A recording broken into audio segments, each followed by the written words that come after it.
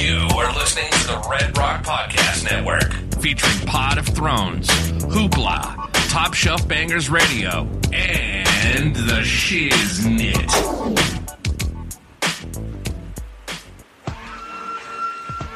This is for my old heads, young G's, etc. Dino Red said he loves the intellectual.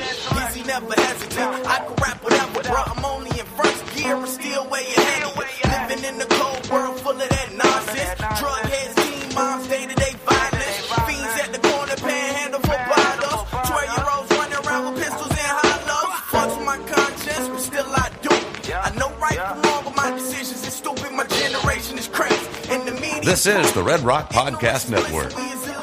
From Red Rock Studios in Los Angeles, California, this is the Shiznit.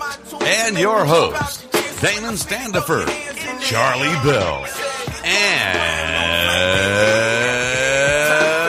Dino Red. Now, put your hands together for the Shiznit. Well, all right. Welcome back to another episode of the... What's not supposed to happen? Technical difficulties. Welcome back to another episode of the Shiznit. We realize that you have a choice in your podcast listening, and we appreciate you listening to us. A good day, Damon. What's happening, brother? What's up?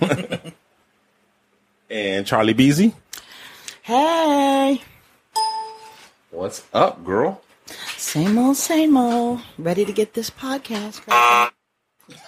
Wow, was that the wrong answer? I like the flower in your hair. Oh, I thank you. Yeah, I noticed the flower in your hair and you're behind because you immediately showed it to me as you entered the room. Yes. Well, I figured I would have to acknowledge it or else you would put me on blast like that time when we didn't make a comment about your highlights and whatnot. Right. Well, highlights cost a lot more money than an ass shot. But not quite as much as a flower. Right? What kind of flower is that? I don't know. Oh, okay. It's a faux flower. It's a faux flower. This is a daffodil. I think it might be some sort of hibiscus. Oh, okay.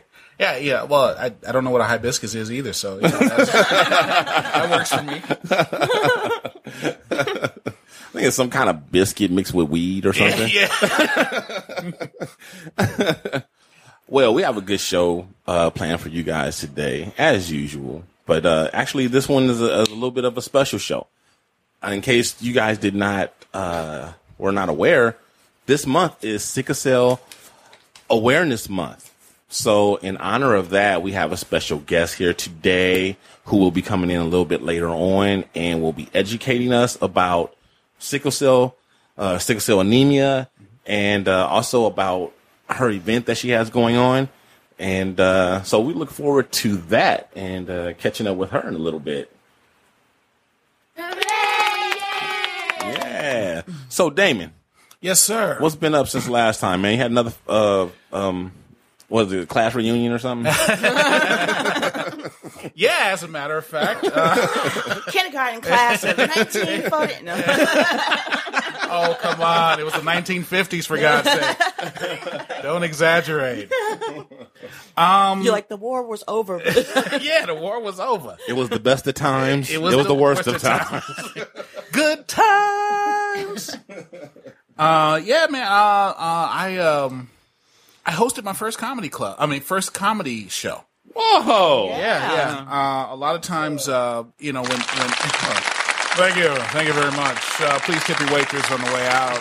They work really hard, and you people are assholes. So please tip your waitress. That's cool. Yeah. How come this is the first I'm hearing about it? Well, how come we didn't get invited?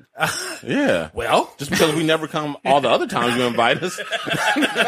Maybe this would have been the one time we would have came. Well, if you were hosting. Yeah. Well, it was a last minute thing.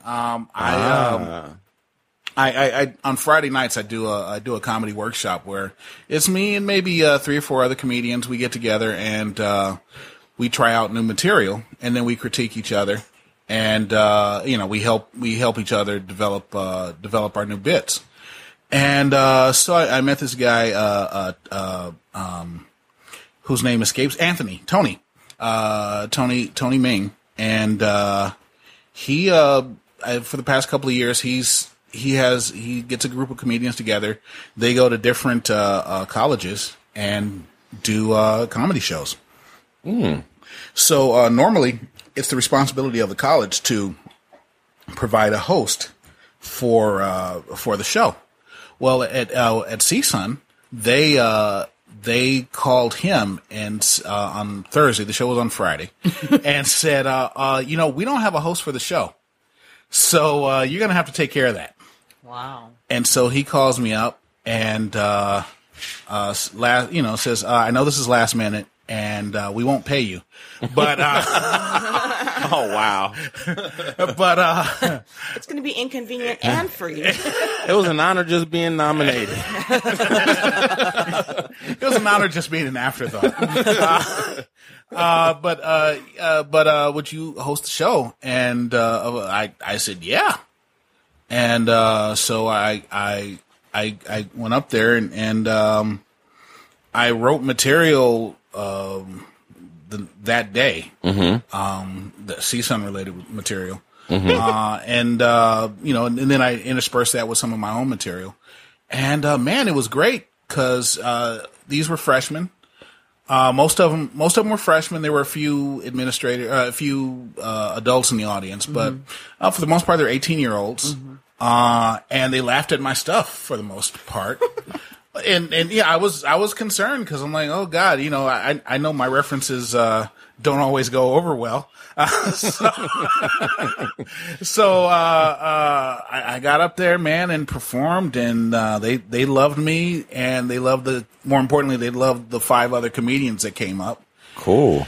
And I don't know, a lot of people when people host comedy shows, it starts off, they have like 8 to 10 minutes where they do their bit, and then they introduce each new comedian, and in between the introduction they may do 30 seconds based on what the previous comedian talked about, or something else, and then move the show along.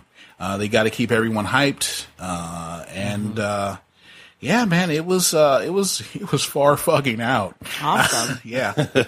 So yeah, you know how I am, man. I just when I thought about inviting people, I thought about putting it on Facebook because it was free, but I just got too nervous. I was like, what if I bomb in front of these kids? Aww. So yeah, but it went really well. Good for you. Yeah, for sure. Yay. Charlie Bell, what's been up with you, baby girl? Not too much. I went to a party last night, a social event. Ah. And this is a thing we should maybe talk about another time, but I feel like, so there was the party was nice and it was all chill for pretty much the whole party. And then at the very end. Was it a party or was it a pre-party? It was a party. Okay. It was a get down. Okay. It was a get down. It was a backyard boogie. All right. Okay. And, it was all cool, and then towards the end, there was a younger gent, about 20 years old, troubled, maybe intoxicated, and he just started causing some trouble, and it got real tense, like one of those situations where it felt like it could go really wrong, really fast, Right. Started causing trouble in the neighborhood. I'm sorry. The unfresh prince. The less than fresh prince. The stale prince. So anyway, someone get me some Febreze. Right. So the people who ended up kind of taking it upon themselves to de-escalate the situation were a couple of his peers, a young woman and a young man. And that was kind of nerve-wracking for me because they're vulnerable as well, in one of those, when those situations get escalated, especially if somebody calls the cops or if there's a gun involved or, if there's assumed gang affiliations or real gang, whatever. And I just saw a group of black men just stand by and just totally do nothing. And the only reason it struck me to say anything on the show is because this is like a third or fourth time I've witnessed that. And so it's something it just kind of troubled me a little. Like, I don't know. So not only are black men responsible for all the ills of the earth, we're also supposed to be responsible for coming to everyone's aid at all times and putting to end to any kind of riffraff, no matter where it may be. No, that's what I get a lot. I mean, I hear on social media, this incident on the train or on the bus, and nobody did anything, and it was some black guy standing right there, and not one of them did anything, and the guy had a knife, and da-da-da. No. In this particular case, okay. Look, I hear you, and I didn't want to bring it up because I do see a lot of bashing of black males in the media, especially black fathers. So I'm not trying to be on that bandwagon, but in this case, I do think that, look, this person was a youth, right? The female elders stepped up. You know, we were involved. Well, yeah, because hold on, let me finish. And I think that as somebody, it wasn't like he was a total stranger. I mean, he was affiliated with the party goers. He wasn't just some Negro walking the street randomly. These were people. He was known by the. Yes, everyone knew who the kid was, and he'd been raised in the neighborhood. And I just felt like that. To me, it's not so much. I'm not trying to bash black men. I think it's more about kind of black community and elders kind of taking this initiative to kind of guide and work with young people. Mm-hmm. And I mean, I get it. The stakes are different, these days. You never know. But again, this wasn't some random kid. If it was some random kid, I would have thought for no one to get involved. But the fact that we knew him, the fact that we knew his background, the fact that these grown men sat there and watched like these, their peers, black women, kind of insert themselves into the situation without, I don't know. It's kind of a Kitty Genovese type thing. You felt like people saw something was wrong and they chose not to get involved. Well, I don't know that reference, but Kitty Genovese. That's it's in New York. She obviously did not go to Northridge. Obviously. Basically, a bunch of people heard screams by this woman named Kitty Genovese, mm-hmm. and she was stabbed and beaten to death, and no one did nothing. No one did anything. Mm-hmm. They basically stood by. It's like right. When people talk about bystanders letting stuff happen, they usually cite the Kitty Genovese case. I don't know. I mean, that's not exactly where I'm coming from with it. I think that that's kind of a random stranger, and there is more kind of. Oh, she was known in that apartment building. But my point basically was that people stood by and did nothing while something was going on. I think my point is more so I think that the black community, the connections within the black community is changing and not necessarily for the better. I feel like when I was a kid and, things would, I mean, we lived in a big apartment building, and things would go on, then whoever elder, whether it was male or female, would come out and say something, come back and talk to your parent. They wouldn't necessarily whoop you, but would get involved. Hey, little Johnny, I know your mama, so you calm down. Right. And so, and I feel that black women are still taking on that role, but it's just at the last few events that something like this has happened, it just seemed like black men weren't taking that role. And the other instance where it happened was. I don't even know how I should bring this up, but I brought it up now. So basically this guy which I later found out he had a history of domestic abuse and, court-ordered anger management and the whole nine, and he was extremely intoxicated at this party, and he started calling me all kinds of bitches, and I tried to walk away from the situation and de-escalate, and, but something told me to, and I don't, it's like it's weird, this little voice is in your head to protect you, right? And I So At least they it told wasn't until I started taking the medication. Right. Well, this medication, I mean, this voice, I don't want to go with. But the voice told me, get your pepper spray out. And I did. And this guy, I've never been attacked by a male in my life. This guy, friggin', as I'm walking away, I was like 20 yards away from him. He like runs up and like turns me around and starts choking me out. Oh my God. And I freaking, luckily I had my pepper spray in my hand and yeah. fucked him up. But the guys at the party literally just sat around and said nothing and they didn't even say, hey man, don't do that. Nothing. They just stood there silent. And the women jumped in, and in fact, my friend's sister got the bulk of the pepper spray because she, you know, her little petite, this guy was 6'4", 285. You know, he was like an ex-football player. And the guys just literally sat there. So I don't know. To me, it's not so much about expecting black men to be the superheroes of every situation. And I do feel that black men get unfairly blamed for a lot of things, from crime to not being good fathers to this, that, and the other. But I have witnessed this. And I just wanted to bring it up for us to talk about and at some point, or have our listeners kind of give some feedback on. Well, you know, God, I mean, you're getting attacked. I mean, somebody should help. I mean, that's just human decency. It's got nothing to do with black or whatever color. I mean, it's you know, you see someone getting choked. I mean, you don't even have to fight the guy. You just pull him off. Right. That's you know that's I find that appalling. I mean, it wouldn't matter who. I mean, that's a case where people have to get involved. They have to, you know, you have to protect it. We have to police ourselves. You know, right. You know, people, you know, they get upset about, you know, the reactions of the police. But if you're not going to do anything to protect your own, then, you know, you're gonna have to rely on some people that may not be as sympathetic to the person you're trying to calm down. Exactly. You know. Exactly. And I didn't call the police. I walked away and but then, like I said, I found out after the fact this guy had a history of doing this, and there was no accountability. So I don't know. Were they afraid of him? I don't think they were afraid of them. I think that,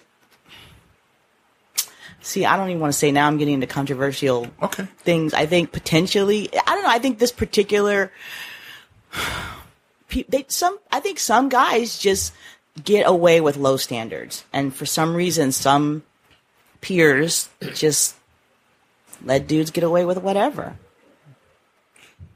You know? I don't think that, I can't see the two of you having a homeboy that's known for just beating on women and just not saying anything at a party. Well, I couldn't see myself having a homeboy that beats on women. That's what I'm saying. I mean, I couldn't see myself being at a party. So, I mean, that's the first thing. I mean, I wouldn't really, you know. Right, you would shun that person, more or less. Well, yeah, but I don't know. I think you know, be the bad guy as usual. I don't know. I just think there's it's coming from you and hearing your side of it. Of course, it sounds like, oh yeah, I jumped right in. But you know, if I were there and it weren't you, I don't know that I would. I mean, I would need more. I don't know. I would have to know if that's his woman, whatever. I mean, I think we've all heard the stories of the guy who tries to help the woman, and then the woman teams up with the guy to beat the guy who steps in to help her up, and you know, stuff like that. I mean, I don't think that's like an urban legend. I think we've all heard those stories, and those type things happen. Seen it happen again. There you go. The people exactly. at the party weren't strangers. They knew the situation. And again, I'm not even saying that it was on them to jump in and be Superman, but they didn't even say anything. They stood there in complete silence. Not even words like, "Hey man, don't do that." Nothing. So to me, it's just speaks, I don't know. Well, you know, I think it speaks to people not wanting to get involved. Yeah, that's what I was going to say. Like, a lot of people, and there's good reasons for that. I mean, I don't, you know, that's why I cited the Genovese situation, because it goes to even if they know someone is being beaten to death. I forget what they call that. There's some sort of syndrome where people don't give a fuck-itis. Well, not that, but like, okay, if I step in and then, you know, my fingerprints end up at the scene and, you know, does it look like all of a sudden, am I the one? Am I a suspect now? You know what I'm saying? I get it. I'm sympathetic to all of that. I just that feel shit like happens. It's not black and white. It's not just because you want to be a good guy and be a hero that is going to turn out that way. It doesn't mean that. You get caught up in shit. That's true. But the two instances that I cited were long-term family networks of people who grew up and knew each other for decades upon decades. It wasn't random people on the street, people unknown to each other. So to me, it speaks more to, well, that sounds like that's why those people were fucked up to begin with. Well, now we're on the we're same talking page. about now family. We're on the same page. That's a different situation. You're talking about a family network, and then they didn't raise the motherfucker right to begin with. Yeah. Well, so yeah. I would just say that despite everything, I think the right thing to do is to intervene. In situations like that. Obviously, I've done so when I chased a guy down who had snatched somebody's purse. Oh damn! Yeah, and I was 14 or 15 at the time, but I was scared. Because I didn't know what the guy. It's a scary situation. Yeah. But it was me and another guy who chased him down. Everybody else just stayed where they were. Mm-hmm. And it's and I'm not going to say that that I would do the right thing in every situation because there is some kind of and I can't really. Can't really think of it, but there is a fear that it's like basically I want to protect myself, of course, and a lot of people can't overcome that fear. So that's my 2 cents. Yeah. Well, there's been times when I've intervened in situations, and there's been times when I haven't. Right. It's not a blanket black and white rule, like you said. But I'm sure that when the person who went and was telling the story, it was like, there's this big old guy who was just sitting there, oh well, there's been times when I did not, it's not my fucking business. Yeah. And I was, I didn't actually see anybody being like killed or even beaten or even, nothing that extreme, but I'm sure there's times when there's been people who wish I would have stepped in for them or whatever, and I didn't. I won't lie and say that I always then there's been times when I have, Right. I didn't bring it up to bash black men at all, but I brought it up because I think that there is a conversation to be had about masculinity and manhood within our community and our culture and like how it's changed, I would say it's even broader than just black men. I think men in general have are the so-called real man, who's going to step in and protect his women or whatever. I think that's I think as we've become a more I hate to say this, more of a feminized culture that. We kind of, we're afraid to act because we don't know what the consequences of our actions, will be, or we've been taught. And then too, and we've been, sometimes I don't think we know what the right thing to do is. Yeah. Well, that's why there's so much there's so many mixed messages. There's so much, don't be aggressive. Don't be macho. Don't use the testosterone except for when I need you to. You know what I mean? And I totally know what you mean. And it's like, we don't have a switch that we can just flip on and on at the whim of you women or whoever else who needs it for us, Like, okay, be gentle and calm and this and that, whatever, except for when we need you to. And then, some random stranger needs you, then, flip on that switch and be big black man. Again, I wasn't saying what the fuck. That wasn't the. I know that's not what you're trying to say, but that's the feeling that we're getting when we're getting all these different messages from society all the time. Right, but I totally hear you in the sense that absolutely gender roles are changing, and that is something, and that's why I said I do think it's something we have to have a conversation about because.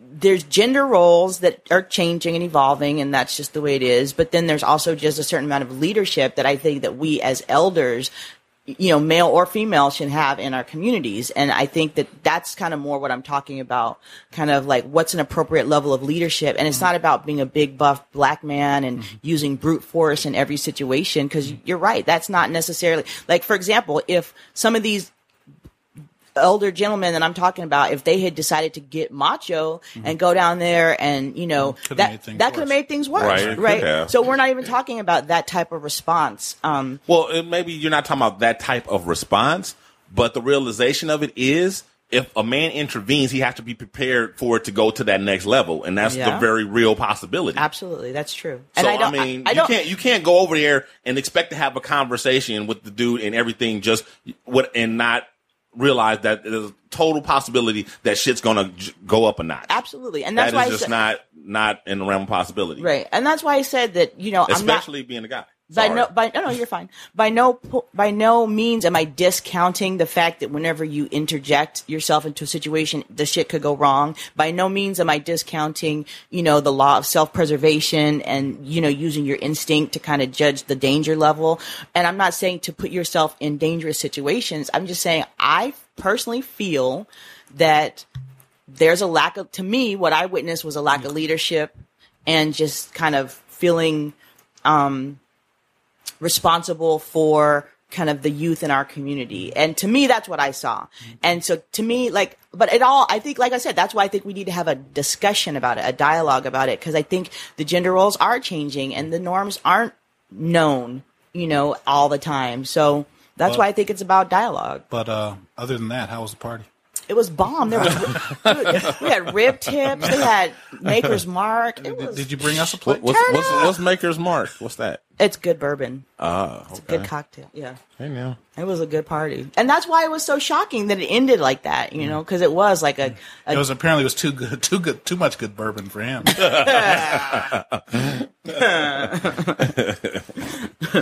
So anyway. Okay. Well, with that, I think it's about time that we bring in our special guest.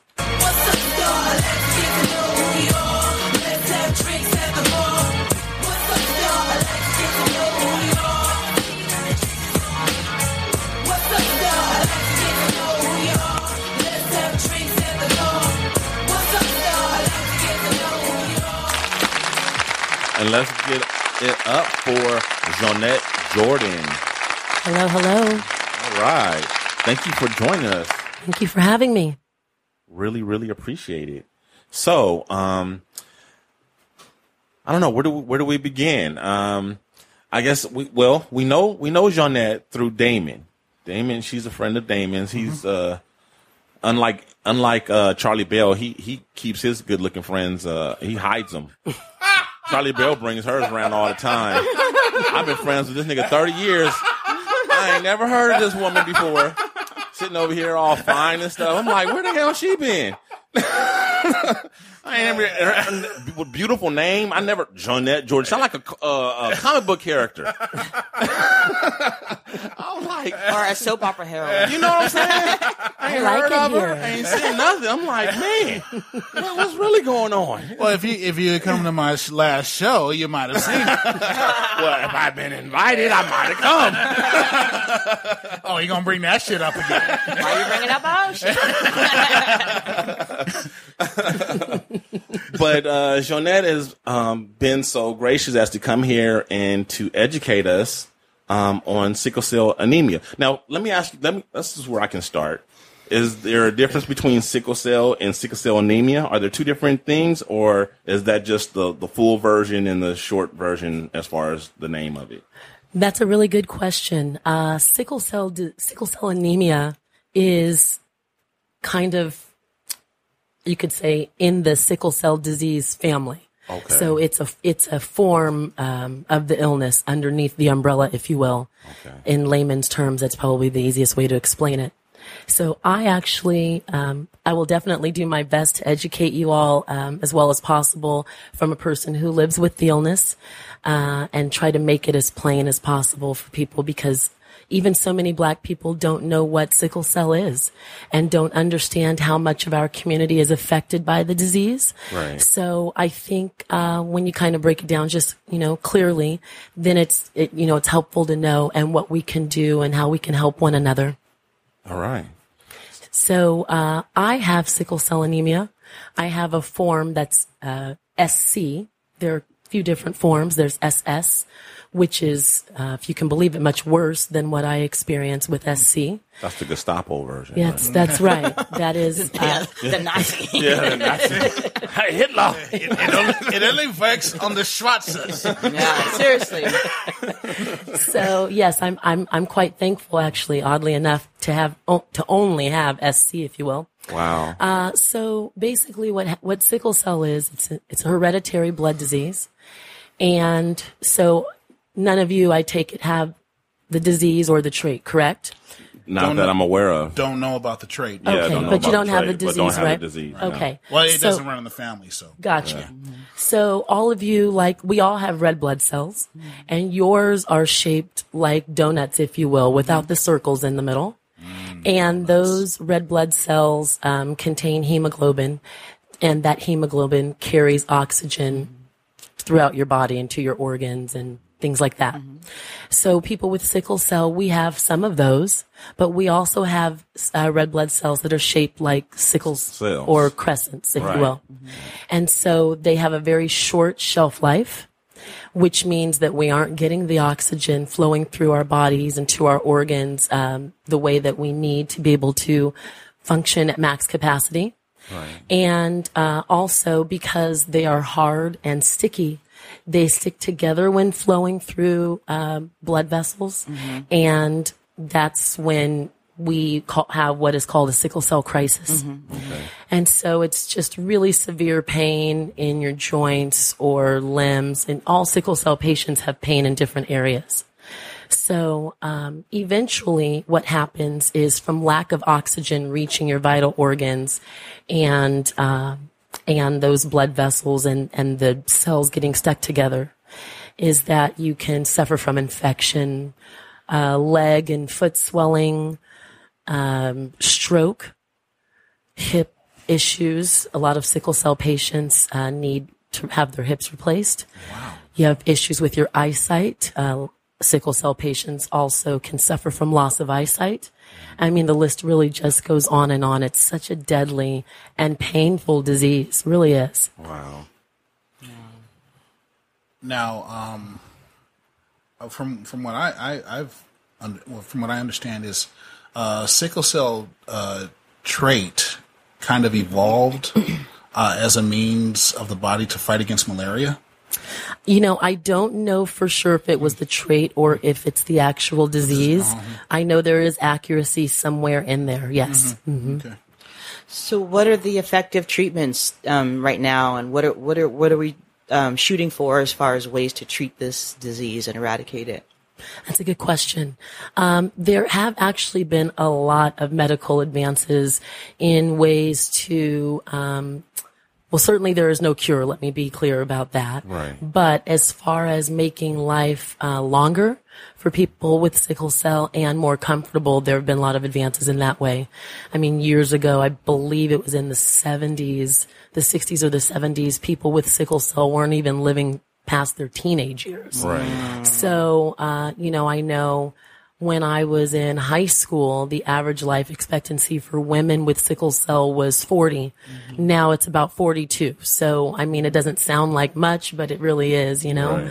But, they're doing a lot of work with stem cell research and things that they're trying with newborns to try to eradicate the disease at an earlier stage. But for people like me who have had it, since we were born and, you're older, just different treatments for pain and things like that to try to make your life less painful and a little bit more comfortable. And, there's research being done about different antibiotics and medications that are testing in some sickle cell patients during research that are showing lack of signs of the illness. So, we're trying to make advances, and people are putting a lot of their heart and soul into sickle cell research, but obviously it takes money for the research.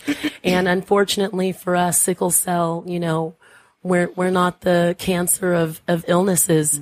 And I don't say that in a negative way. I just say it because that's a reality. Sickle cell is not a glamorous disease. It's not a disease that is supported by a lot of people in Hollywood. It's not sexy like breast cancer. It is definitely not sexy. You are not going to have me laughing at that, but it is definitely She's not smiling sexy. though, y'all. She's smiling. She wanted to laugh. She was holding it I'm back. always smiling. And let's keep it real. It's not a disease that white people get. It's not.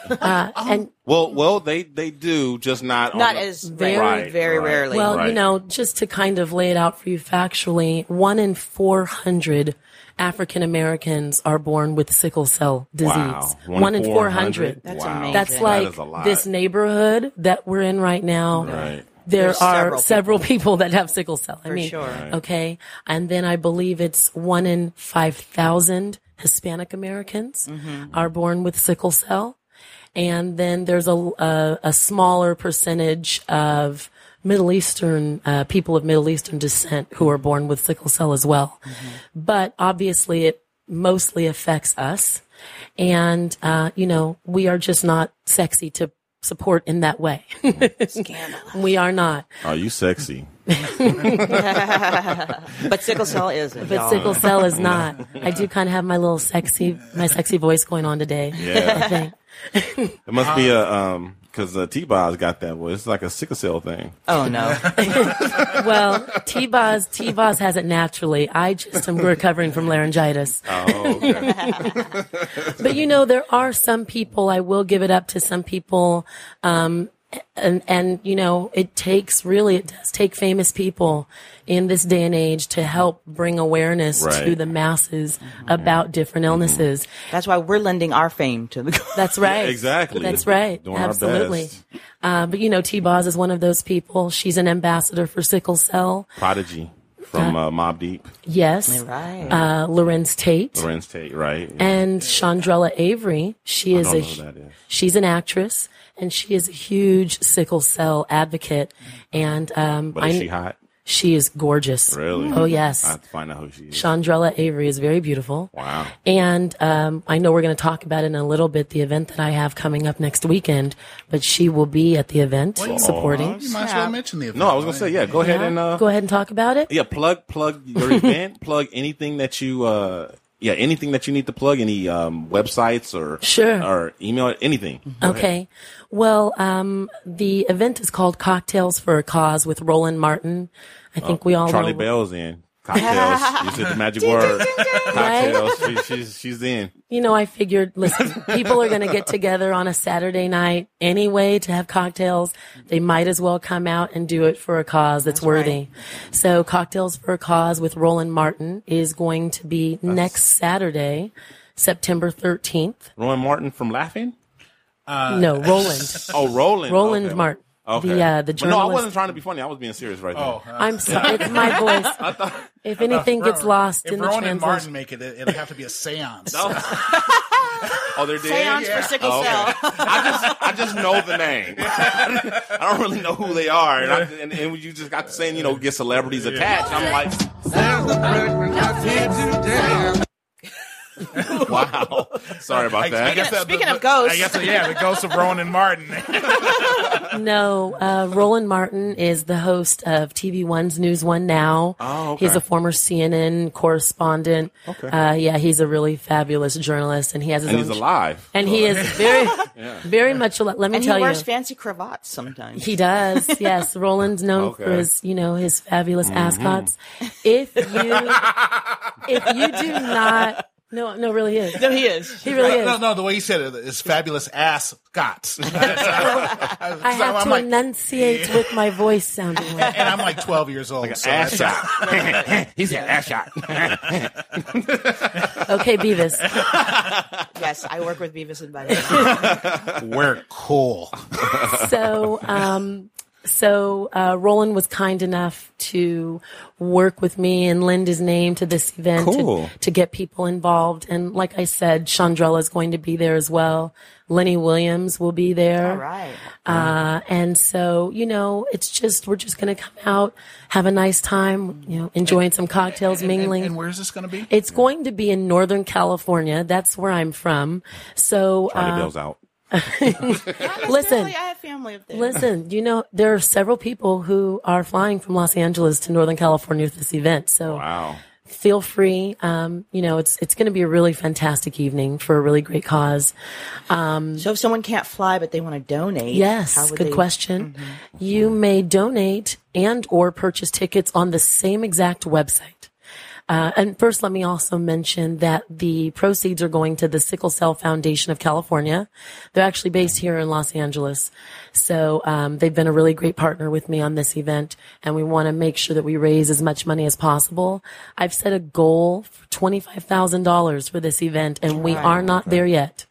We are not there, so we definitely need every donation, every penny counts. People may purchase tickets or make donations at regonline.com/sicklecellgala 2014. That's regonline.com/sicklecellgala 2014. Right. Thank you. Thank Thank you for you. organizing that fabulous event.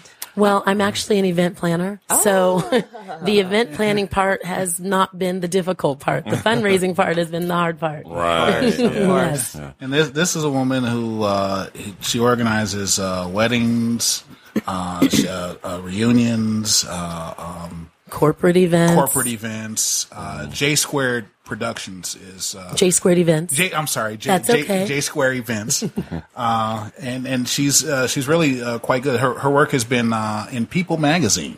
She did the wedding for Antonio Sabato Jr. Nice. Wow. Fancy. So her event got national recognition. Cool. And I'm not one to drop names, but she could if she wanted to. So get on that line because it's going to be a classy get down. Yes. It's going to be a classy affair, y'all. It's going to be at a place called the Black Hawk Country Club, and Black Hawk is very fancy.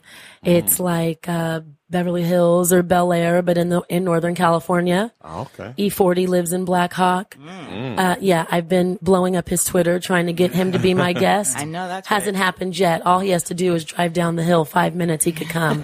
So if you guys, I met him once. He's a nice guy. he's a very nice guy. Yeah. E40, and this is just a slight tangent. I have my older sister. She passed away in 2008 from complications from sickle cell. Oh. And so, I always have been a big advocate for the illness, but after she lost her life at 42, I knew that it was important for me to push forward and try to do what I can so that other families didn't have to experience what my family has had to. And likely what my parents will have to face with me as well, my illness, as it progresses. So that's why this is just so near and dear to my heart. But my sister used to work at Kaiser Hospital.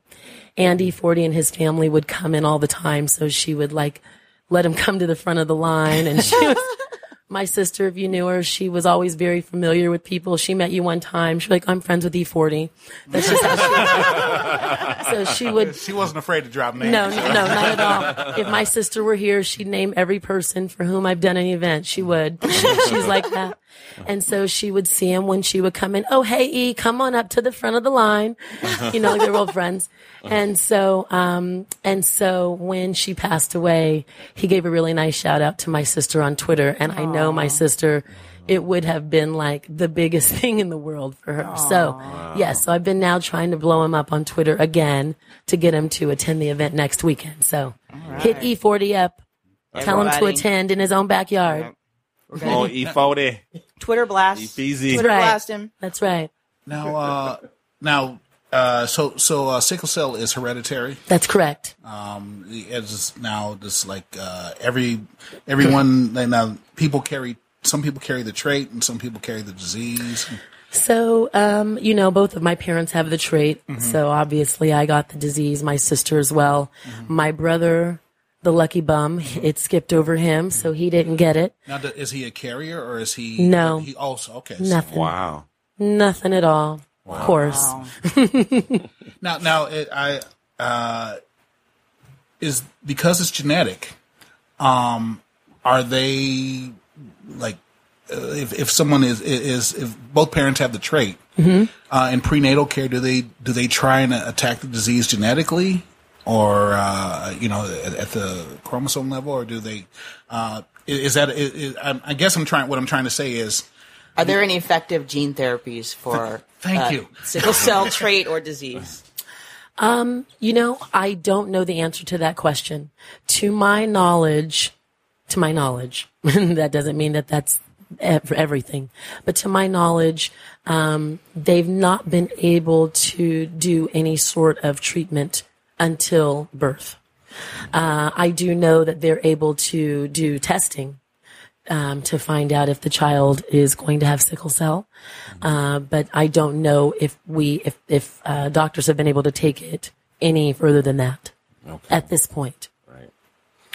Do doctors just randomly test for sickle cell trait among African Americans, or does the family have to have a history of the disease before they will test for it? Do they randomly test just to know whether or not you have the trait? I don't believe so. I believe you have to actually. They don't. They Except don't do for that cholesterol. With anything. They don't. I They believe really you don't. have to actually get yourself tested to see if you have the trait. Oh, okay. Did your parents know that they had the trait when they? My parents didn't know when they had my sister. They found out, of course, afterward when she was diagnosed, and so that's what prompted it. They worked with doctors because both parents have the trait doesn't guarantee that the child will have the disease. So there was I guess in the grand scheme of things, a fairly small percentage that they would have another child with sickle cell. And so they had my brother and he didn't have it. And so they tried again. And, I was the gamblers, your parents? My mama. Okay. She's so. Spent a lot of time in Vegas. Well, either way, they came out with a winner on you. Thank you. So, yes. So, there was no guarantee, but you can, but they do testing now for the disease. That's just a guarantee. That's a given. You do that. But the actual trait, no, you'll need to find that out. And it really is important. There are so many people still who are procreating and they have not found out whether or not they have the sickle cell trait. Right. And they're having children with the disease. They have no idea that they even could have birthed a child with the illness. So it's very important to find out. You really need to find out before you have a child that could potentially have sickle cell, because there is so much involved in it. And really, I recently talked to a friend whose niece has sickle cell and they are still learning about it, the family. And so she said, may I ask you questions? I said, you ask whatever you like. And they're trying to understand how to communicate with her in a way that she can express what she's feeling. How old is she? I think she's about 5 or 6. And so she doesn't know how to tell them that she's feeling pain until she's at a 10. Right. And, even for me, when I'm at a 10, I'm going straight to the hospital to get, treatment and, beyond what I can do for myself at home. Right. And so, you really need to learn all that's involved before it happens so that you're prepared for the mental and physical things that someone with sickle cell goes through. Absolutely. Well, first of all, everybody go use your Obamacare and get that testing if you are thinking about having a child. Absolutely use it. And second of all, a close girlfriend of mine has sickle cell, and she's gone through a lot of the struggles that you're talking about, so I'm somewhat familiar. And the thing that's been helpful to her is that she has gone on a pretty strict dietary regimen. Have you heard about any of this, or have you made any dietary changes that have helped? In general, I have a fairly good diet. I don't know. I think it's been shown that if you eat clean foods and take care of yourself properly in that way, that can't do anything but help you health-wise anyway, no matter if you have sickle cell or if you don't. Right. So I definitely think it doesn't help that my diet's typically good. I mean, I'm human. I mean, I definitely will indulge every now and again. And, I like a libation or two, every now and again, which probably isn't great for somebody with sickle cell. But, I have to live my life. You got to enjoy your life. I have to enjoy my life. Prodigy said that when he would clean up and, stop drinking and smoking and would eat better, it was much more manageable. His life was a lot better. His sickle cell was much better than when he was just off the rails, drinking and smoking and eating whatever. Yeah. It was much better. I'm sure. Right. I mean, I exercise a lot, and even, sometimes doctors, if I have to go into a foreign emergency room for treatment, and they'll say, "Are you sure you have sickle cell?" Because with just the pain that we feel in our joints and so forth, the amount of exercise that I do, a lot of doctors would say not to do that, but I actually feel that it helps. I'm sure. I really do. I feel so much better when I'm kind of in the groove of running or even walking, or, when I'm in the gym doing things or taking a class or something. I think it's important to get out and, be in motion when you have sickle cell. It's kind of like, I don't know if any of you are ever athletes, but, if you have an injury, maybe like if you have a sprained ankle or you just twist it or something, and you just kind of do nothing, and then it just gets worse and it swells and it, but if you kind of get up and move around on it, you're like, it's really not that bad. I kind of walked it off. I can go back into the game. Yeah. It's kind of that way. And when you're just kind of sitting and not doing anything, I feel that's not helpful for at least for me. I can't speak for other people with sickle cell. And as I said, I'm certainly not a doctor. We all have different levels of pain. But for me, certainly the diet and exercise is a huge help. It's awesome. It seems odd to me that in this day and age that we can't just go and run a test and then just come back with everything that you either have or could be a carrier for or whatever. It seems to me that in this day and age, why do you have to go and they have to know what you're looking for in order to test for? You know what I mean? It seems like they should be able to just do one test, or one or two tests and find out everything. Just everything. Just know, okay, well, you have this, you have that, or you could be a carrier of this, or you could have that, or, whatever. Well, that's why I dropped out of medical school, because I was just so frustrated. I don't know. Just really? We haven't even gotten that far that we can just take a test and find out. We have to suspect or have a history of it and then go in and just, Well, actually, it's funny that you said that, because I was listening to I listen to a lot of podcasts, and some about science, some entertainment, some different ones, but mostly the Shiznit. Mostly the Shiznit. And but this one particular podcast was this guy who works in the MIT I forget, Media Lab, and he's also on the board of the MacArthur Foundation, and so he actually was saying we are pretty much close to that they can. Good. But there's also a lot of downsides to that, because there's a lot of ethical questions about telling people about diseases that they can't treat, or your employers or other people finding out information and discriminating against you. So, I mean, I don't think it's that complicated. Everything is that complicated. No, it's none of your employer's fucking business. Right. Is that simple. It's nobody's fucking business except the patient. So disclose to the patient, what you discover, and Case closed. It is. It's that simple. It really is. Well, they've got thousands of bioethicists working on it who disagree. Yeah.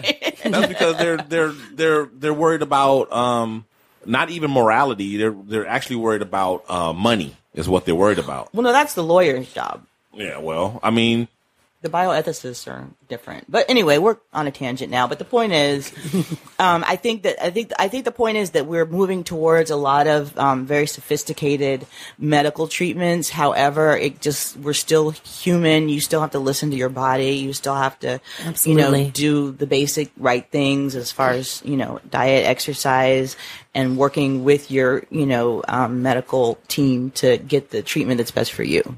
I'm kind of curious. What type of symptoms do babies display that, lead doctors to on the path to perhaps this child has sickle cell anemia? Well, at this point, babies don't have to display any symptoms because the testing is automatic now.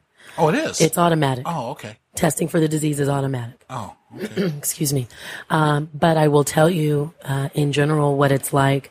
I mean, obviously people with sickle cell have we're susceptible to other illnesses. So, for example, when I was a baby, I had pneumonia most of my first year of life. Wow. And, and that's fairly common. And so, a lot of children don't pull through that, obviously, or for obvious reasons. But, in general, it's the pain that you excuse me, the pain that you feel, whether you're a baby or an adult, it's just really tremendous. And the immobility that you can feel in your joints, not being able to move your arms or your legs. I mean, really not being able to use them at all. There were times when I was younger where I couldn't even get up out of bed to walk to the restroom. So my father would have to pick me up and carry me to the restroom and then carry me back to bed because my legs weren't working because they were just in that much pain. And, Damon and I are Facebook friends, and there have been some Thanksgiving days where I've said I'm thankful that my legs work, so I'm going to get out and go for a run. And, really, it sounds so silly. It's like, well, of course your legs work, but it's not. It's not. It's really, you don't take for granted. You don't take much for granted when you're a sickle cell patient because everything affects you. If you're too cold, if you're too hot, if you're stressed out, if you haven't gotten enough sleep, if you haven't gotten up and moved around, if you've eaten the wrong things, if it's, if you've been sitting too long, if you've been standing too long. I mean, really, the list goes on and on and on. And I mean, I think I might have sickle cell. I think you have I can relate to a lot of that shit. I think you have Dickelson.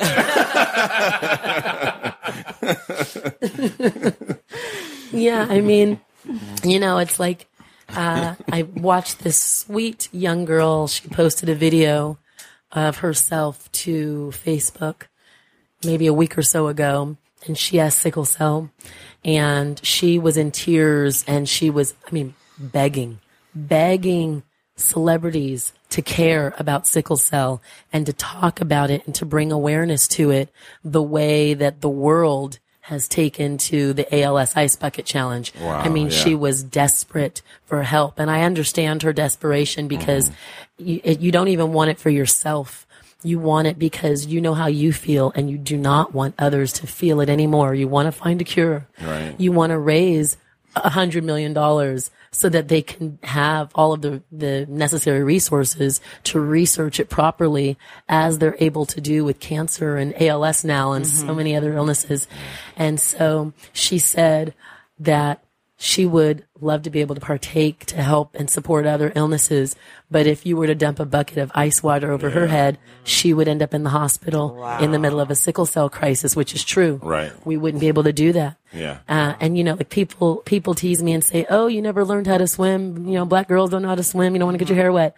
I actually took swim lessons, but the water was not heated, and the cold water would send me home in pain every day. And my parents said, "We just have to take her out of it." Right. So, I mean, it's just so many things affect a person with sickle cell, and I think it's important to understand that we are taught as children when we're getting treatment, we're taught to handle a lot of our pain on our own at home. You have to learn how to manage it, because otherwise you would literally be in the hospital all the time. And you have to know when it's necessary to go to see a doctor and when you can deal with it on your own. And so because we're taught that, we mask a lot of the inner pain that we're dealing with, not just the physical pain, but really the emotional pain that you go through carrying an illness that is likely going to wear your body down, and until it's your time to go. Right. And so, I talked about this on my blog, and I said, people are so used to seeing me out and about and having a good time or going to a party or doing my events. Well, and to look at you, you look the picture of health. So I'm sure people have no idea. Yeah. And I think that people who even know me well don't think that sickle cell is really as big of a deal. Yeah. Right. I think that people don't think it's really that serious of a disease. Yeah. And it really is. And it's like, I'm not going to walk around being sad every single day. Right. And I do mostly have a smile on my face all of the time. Yeah. But people with sickle cell are really carrying such a burden and such a heavy load. So I think it's important to be quite empathetic to people with the illness and understand that just because you see a smile on their face or see them living life while they have it does not mean that it's not a deadly disease. Yeah, that's, I don't know. I guess, I don't know. It might be human nature or whatever, but I've noticed that anytime people have a disease or a condition or whatever it is, and it's not readily apparent. It's not right. It's not something that you can readily see, and they're not the type of person who many of these people aren't. They're not the type of person to lean on that, and to make it readily seen and to vocalize it. That people, they don't, if they find out about it, then they don't think it's that big a deal, or they think you're faking, or that you're exaggerating exactly, because they just assume that people that have any kind of serious condition, you can see it, and it's going to be evident, that's just not the case. Not the case. You would be surprised how many people in the medical field still do not understand sickle cell and the effects. I mean, I grew up in a predominantly white area, so I had to get my treatment at Children's Hospital in Oakland. Sickle cell girls. One of them, that's right. Yeah. High acidity. I have that bougie sickle cell. And high acidity sickle cell.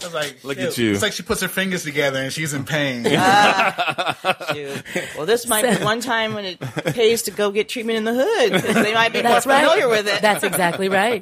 And I would have to go to Children's and get treatment there, which is one of the best hospital for children. Children's Oakland is one of the best for kids with sickle cell.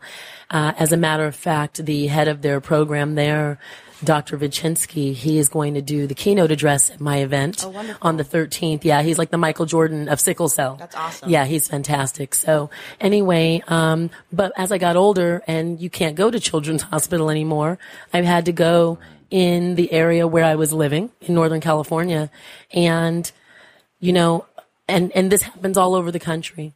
They think doctors and nurses sometimes, when they're unfamiliar, they think that we are drug seekers. Oh, hell no. So when we go into the emergency room, because they cannot see our pain, and they'll take our blood, and sometimes your blood count does not mirror what you're feeling physically. Right. So they think that we're drug seekers because they definitely give you narcotics for the pain.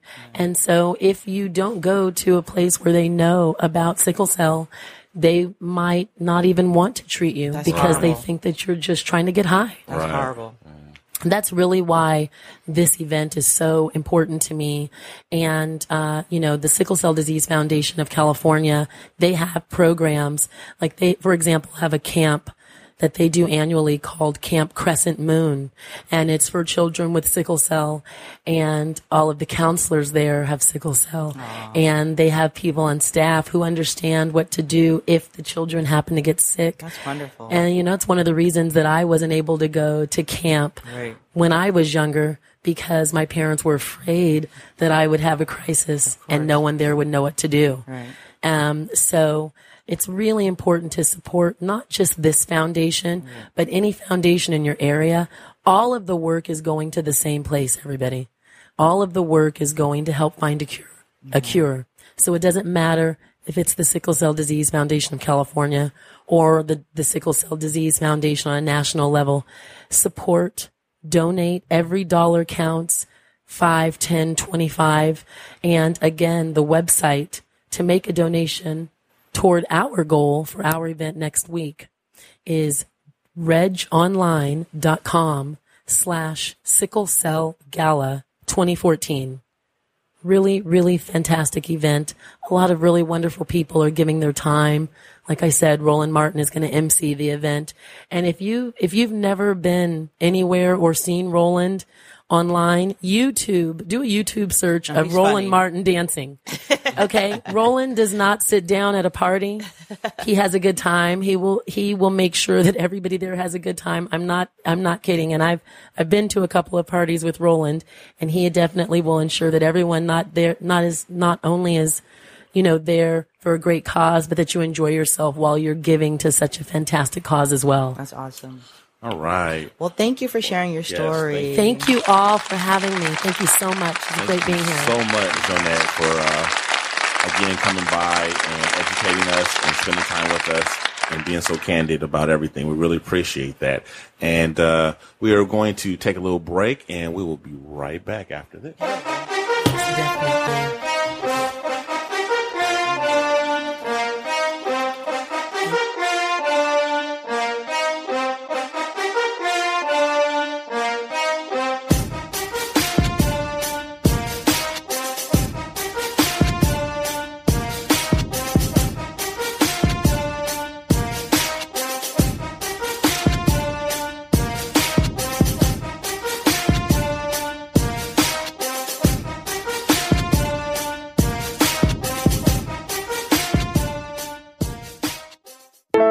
Let's face it, a lot you don't know about sickle cell disease.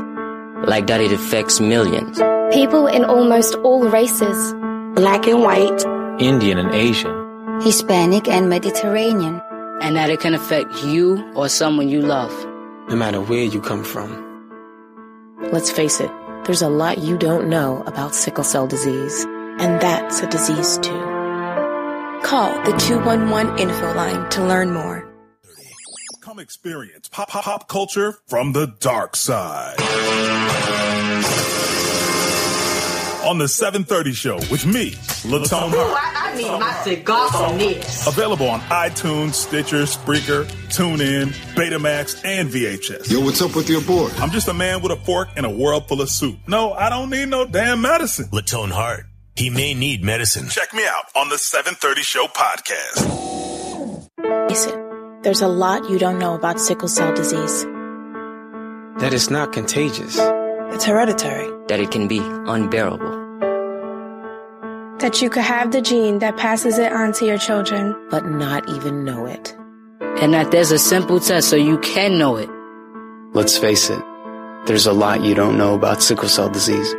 And that's a disease too. Call the 211 info line to learn more. The Shiznit.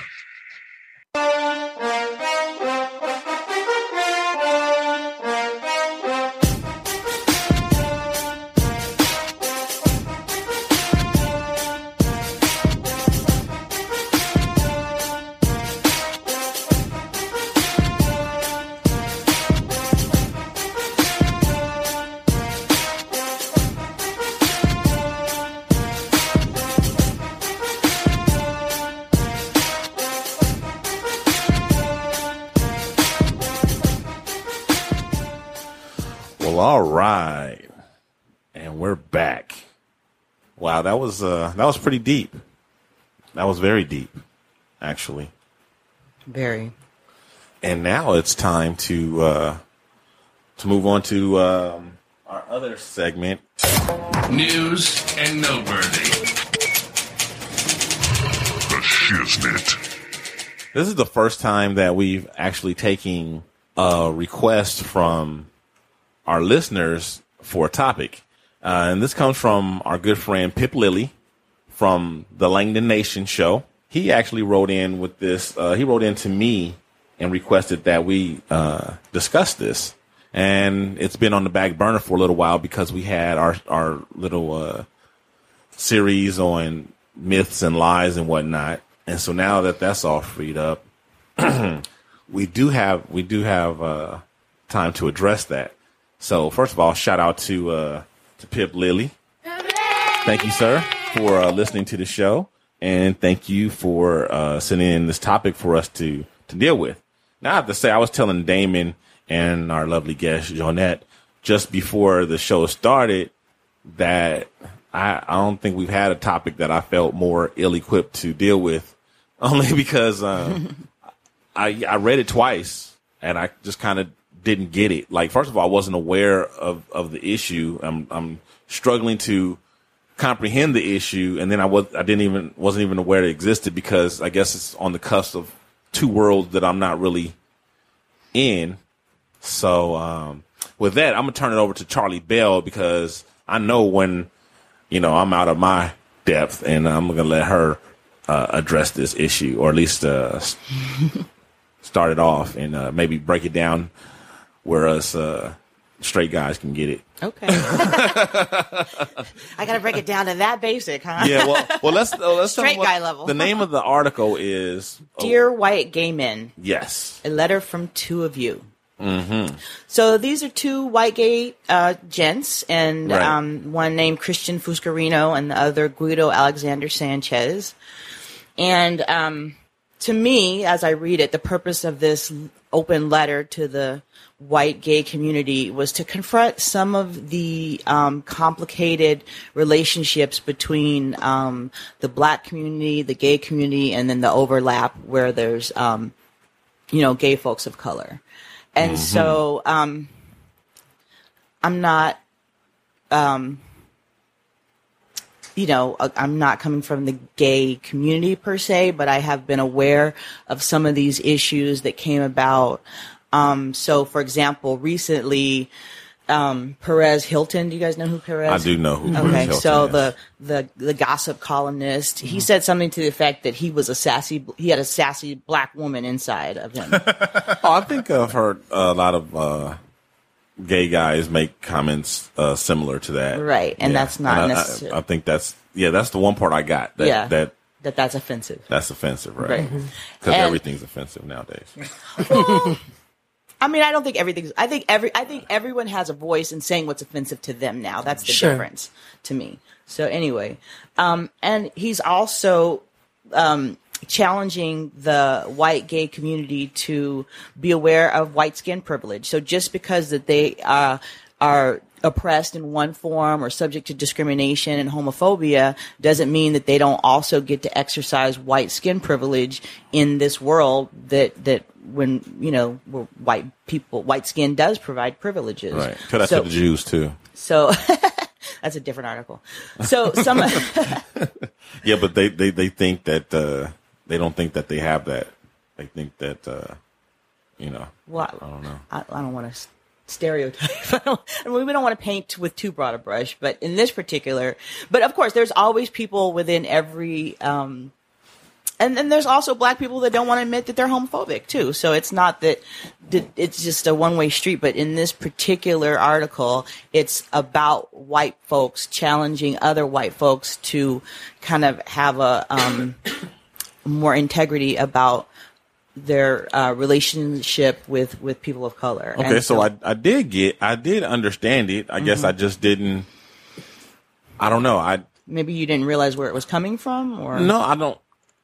I'm like, really? This is an issue? That's the thing. I mean, not to try to belittle it, but at the same time, I'm like, okay, Yeah, gay guys say, yeah, there's a sassy black woman, or I'm really a black woman trapped in a white man's body or a gay white man's body. Things like that. Mm-hmm. I don't know. It seems it's complimentary. Yeah, it's flattering. It's basically saying that this is the type of person I wish I was. Right. I wish I was a sassy black. Yeah, right. Yeah. I wish. Yeah, well, exactly. For one, that's the most superficial kind of example of what he's talking about. That's not the most oppressive thing that a white gay person can do to a black gay person, obviously. But I think what he's saying is like, you can't just appropriate other people's culture and history because you admire it. You can admire it and you can compliment it, but you can't just appropriate it because you feel like it expresses part of you, because you're never going to get what it's really like to be a black woman in America.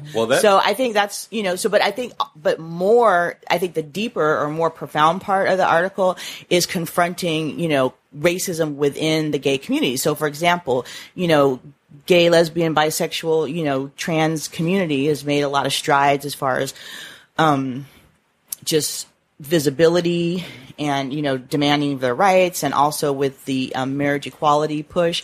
But in reality, like, a lot of the history of gay folks of color has gotten erased. Like, if you look at like the Stonewall riots, which people say was the kind of the kickoff to the modern gay rights movement, that was in a predominantly black and Latino community, and it was really about police brutality against queer people of color. And so a lot of that history is being erased, and it's like, well, some of the white gay community is kind of taking over, like, the the kind of this civil rights struggle. It's kind of the Mississippi burning type. How people say Mississippi burning is like or movies that focus on white people, exactly, who helped out in this. Well, it's basically how hard the civil rights struggle was for the FBI. Exactly. Exactly. How hard it was for white people. Right. Yeah. Or for the white lady that had a black maid. Oh yeah. Like let's look at the civil rights struggle through her eyes. Yeah, or like the help or things like that, right. which is right.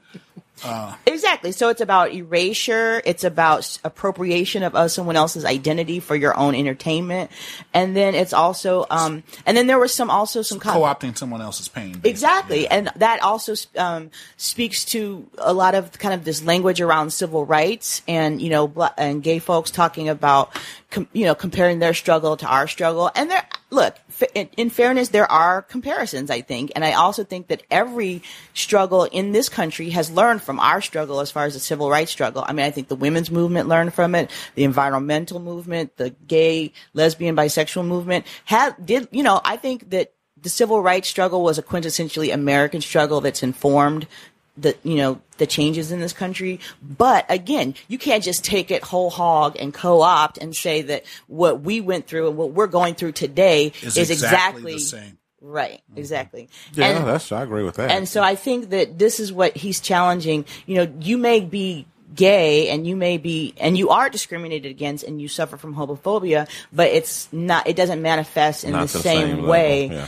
as people of color. So I think this is a part of a larger discussion, like, that we're having in our culture, where we're seeing it's about intersectionality. It's seeing the intersection. So, a poor white person doesn't experience white skin privilege in the same as a rich white person, right? They even though they're both white and they both benefit from white skin privilege, they are coming from a different level of power in our society. Yeah. And just like a poor black person and a poor rich black person, we both experience racism, but in different ways. And, so I think this is kind of to me, this is what I think is good about different subcultures coming out and telling their stories and demanding that their voices be heard, because now we start to see the intersection that all these things play together. Homophobia, racism, sexism, classism, they all, inform one another and how our lives are lived. And so I think this is, I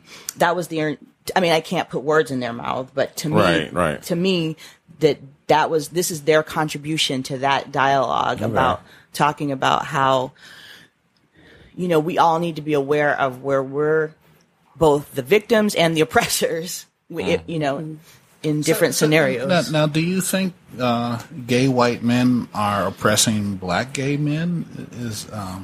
So I heard you say that they're both the victims and the oppressors. I think they mean in a larger scale as part of because they're part of the dominant culture. Right, exactly. So exactly. So what he said, but I mean, maybe oppression is not always not the word. I think what it goes in different scenarios, it may be oppression. In other scenarios, it may just be you're oblivious to what But I think one of the examples that he gives is the objectification. I think like a lot of white gay men will objectify black or men of color, black men and Latino men, just like the Asiaphile white guy who just, I love Asian women. Like, you love this like stereotype of Asian women as being submissive and, whatnot. And so there's a lot of white gay men who exoticize and objectify black men in the same way they see them as sexual objects. So they basically take away their humanity. Exactly. As opposed to seeing them as,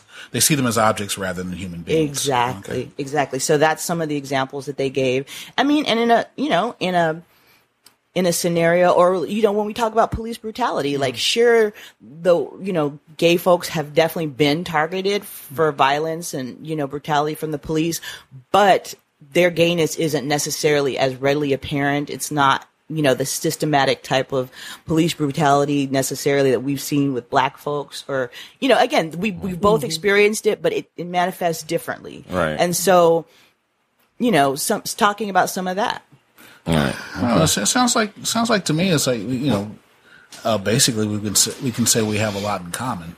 Absolutely. That, there's but we just have to be careful as to how we express our pain. Exactly. Because I know I've had that issue as far as the gay rights struggle being similar to the being the same as the civil rights struggle, right. and it's just not for a lot of the same reasons. I mean, obviously, you can't hide your skin color. Although I'll be, I don't like the idea of people having to hide who they are, right, in order to buy a house. But the fact is, you could buy a house if you did. But I can definitely see where, sometimes people, like you said, can be oblivious to what's going on, or may think they have more in common with someone than they do. And my whole thing is, you just have to judge people as human beings. It's just, even when. We like when you see a beautiful woman, you have to remember that there's more to her than just she's beautiful. That there's a mind there. That there are other things, and that it can be offensive to basically think of someone in terms of her ass looks. and titties. Yes. I was gonna say curves because I'm classy.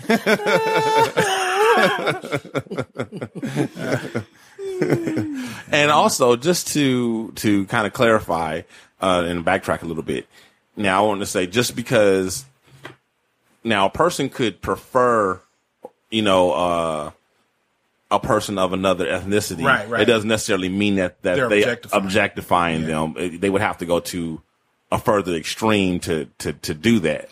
But not one doesn't necessarily mean that just because that's what you're attracted to that you're automatically objectifying them. Right, that's true. Yeah. It just I mean, some of the examples he used was like in like the gay single ads, when it's like, the white man advertising some chocolate. Yeah, I want the big dark chocolate. I want the big chocolate black dick. Yeah. Like, come on, dude.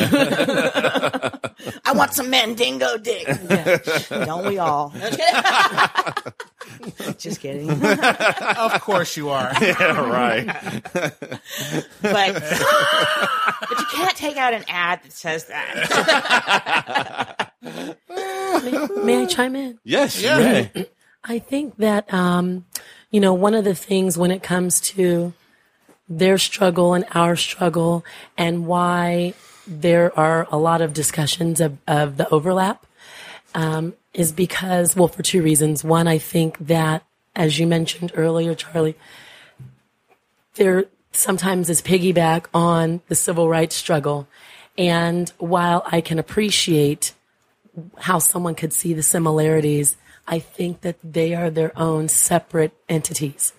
The other reason, when you talk about something like Perez Hilton saying, there's a sassy black woman trapped inside of his body, which I actually had a discussion about this on my Facebook page. Oh, you did? Oh, yes.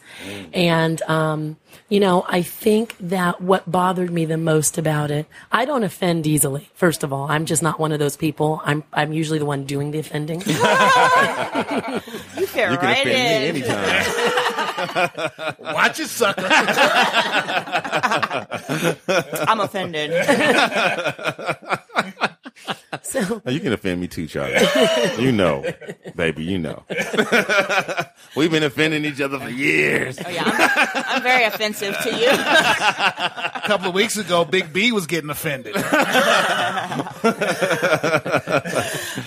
So I think what offends me about it is that I find it like it's almost like it's convenient to pick and choose when somebody wants to be a black woman, or when they like black men, or they like certain characteristics or things about black culture.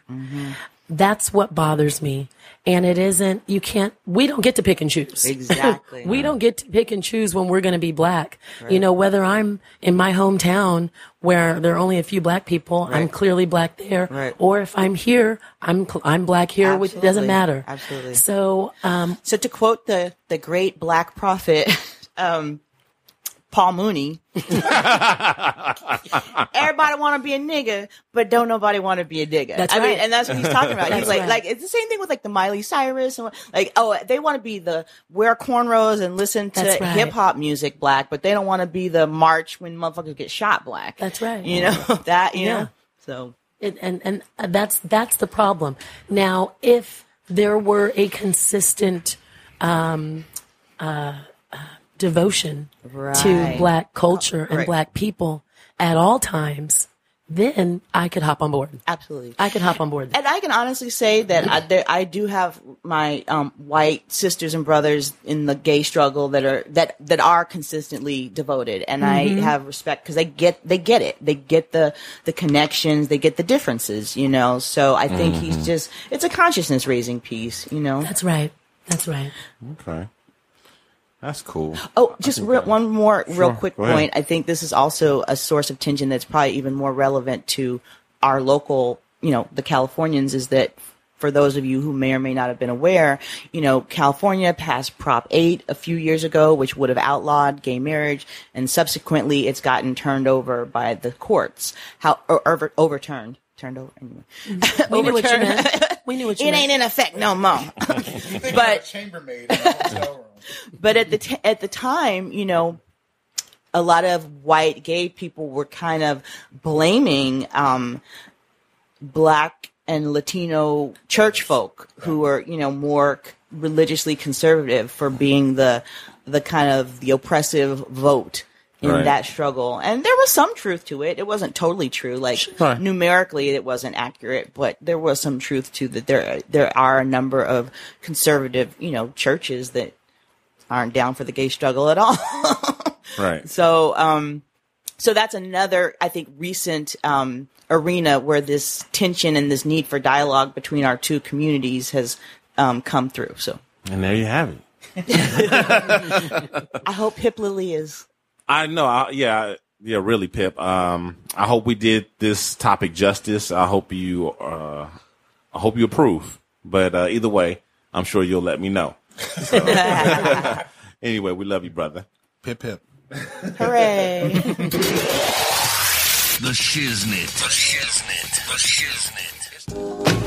Back in the days when I was young, I'm not a kid anymore. But some days I sit and wish I was a kid again. Back in the days when I was young, I'm not a kid anymore. But some days I sit and wish I was a kid again. Some days I sit and wish I was a kid again.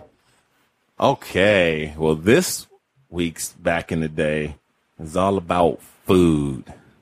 We're all foodies here. But I don't know about our guest, Jonette. I don't know if she's a foodie, but the rest of us are foodies. Are you a foodie, Jonette? Lightweight. Lightweight foodie. And you look like a lightweight foodie. That's how.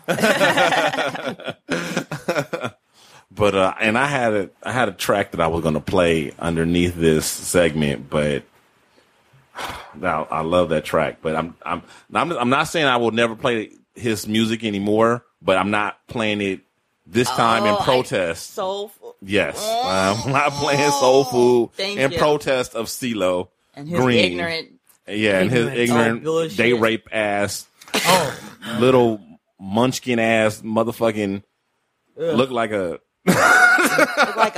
black weeble wobble. Yeah. And his fuckery. So I'm not playing it this time for that. But I'm not saying I will never play that song again because I love that song. I know, that's what's so sad. If it was just some whack artist that we didn't like the music, it wouldn't have been so painful. Hey, I still listen to Michael Jackson. I was going to say we had this conversation on like years ago, months ago. Yeah, that's true. Yeah, and I admitted then. Well, maybe after CeeLo dies, it won't be so painful to listen to his music. But okay, let's start. I see you having sex with the girl. Whatever kind of food stories that you have that are relevant to your youth. I mean, anything like if you want to talk about comfort food. If you want to talk about, something special, whatever food stories you got from when you were a kid back in the day, bring them on. Let's hear them. We'll start with you, as always, D. What's going on? And that thing that we talked about, if you want to use that, you can use that. For me, it didn't apply. Okay. Well, actually, when just talking about comfort food as a kid, my grandmother. I loved her peach cobbler. It was, I don't know. And from what my mother says, she didn't have a recipe. She never had anything written down. Oh, yeah. It was never. Black grandmamas never had a recipe. Right. A dash of this and a smidgen of that. Exactly. Yeah. I don't even think then you roll it out real good. You press it real hard. And you make it with love, baby. She would press the dough with a hot comb. That'll straighten it out. See, I'm not the only corny nigga. I get sucked up by the corn. Yeah, man. She, I remember one year at my high school, we had a Black History. We had a Black History. The Black Student Union had a Black History banquet, and so we all had to bring something from home, which basically meant all our parents had to cook something. But I was like, fuck it, I can cook. I got some Bisquick. I can go buy some peaches. No problem. So I called my grandmother up, and she gave me those indecipherable recipes, which my mother was like, she never told me how to make peach cobbler. She was like, my grandmother would throw my mother and my aunts out of the kitchen when she cooked. They did not, they all learned to cook on their own. Cause my grandmother, but like my mother said, but my grandmother would let me in the kitchen.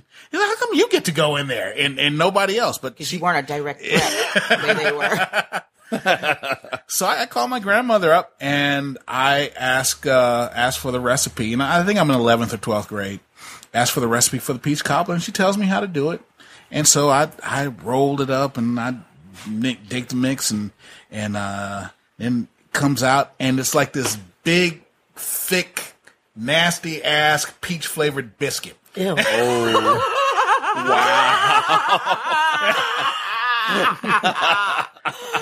Oh, snap. And I'm like, oh, mama, it didn't come out right. It's nasty. And she's like, that's all right, baby. I'm gonna make you one. So she, I can't remember if I went to go pick it up. Big mama to the rescue. Yeah. Right. Or she came and brought it, but she brought it, and I think she had to bring it like the next day. Aww. And, so, she brought it. We took it to the banquet. I put that motherfucker in there. and I had to go and do something. And like I was back 15 minutes later. That shit was gone. You didn't even get none of Big Mama's cobbler. Nope, didn't get any of it. And but it was a compliment to my grandmother. So it was that was probably the comfort food for all comfort foods. Wow. That, you know. Wow. And wish I liked peach cobbler. Yeah, I'm not.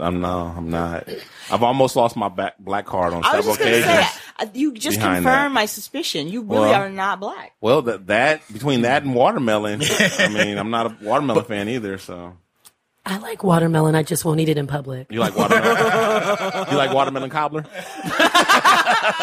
That what your big mama used to make for you, Jonette? With a fried chicken crust.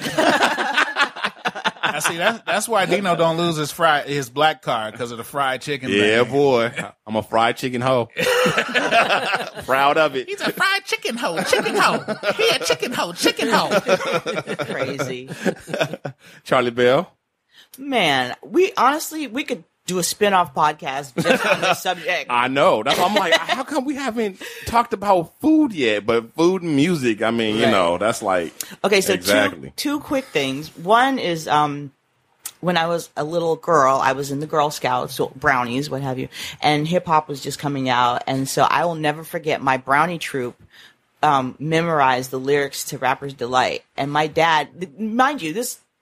Hip hop was new. My dad. You told us this story, right? Oh, did I? Yeah, you told us the story in the hip hop back in the day. Oh, that's true. Well, but it just made me think of like, have you ever went over a friend's house to eat and the food was ain't no good? I mean, the macaroni soggy, the peas all mushy, and the chicken tastes like wood. Right, exactly. So that was like, anyway, that was like when I was like, I love this hip hop thing. I have went over a friend's house to eat and the food wasn't no good. It wasn't even called hip hop then. It was just rap. Haven't we all? Yeah. So, and then, so another memory is, so you know how when you're a little kid, Christmas is like so exciting, and right. you tear open your presents and you're hyped and you're playing with your exciting and new. Exactly, you're exciting and new toys for the next, whatever. But then, to me, one of the signals of like the glory of the Christmas season was coming to an end was when the grown folks started getting the chitlins ready for New Year's. Oh, God. Do you eat chitlins? I was expecting you to give some happy memories. Oh, sorry. Well, the first one was happy. I didn't specify. So, if you want to talk about the nasty stank chitlin smell that permeated your house, that's on you. I'm just sharing a deep-seated memory.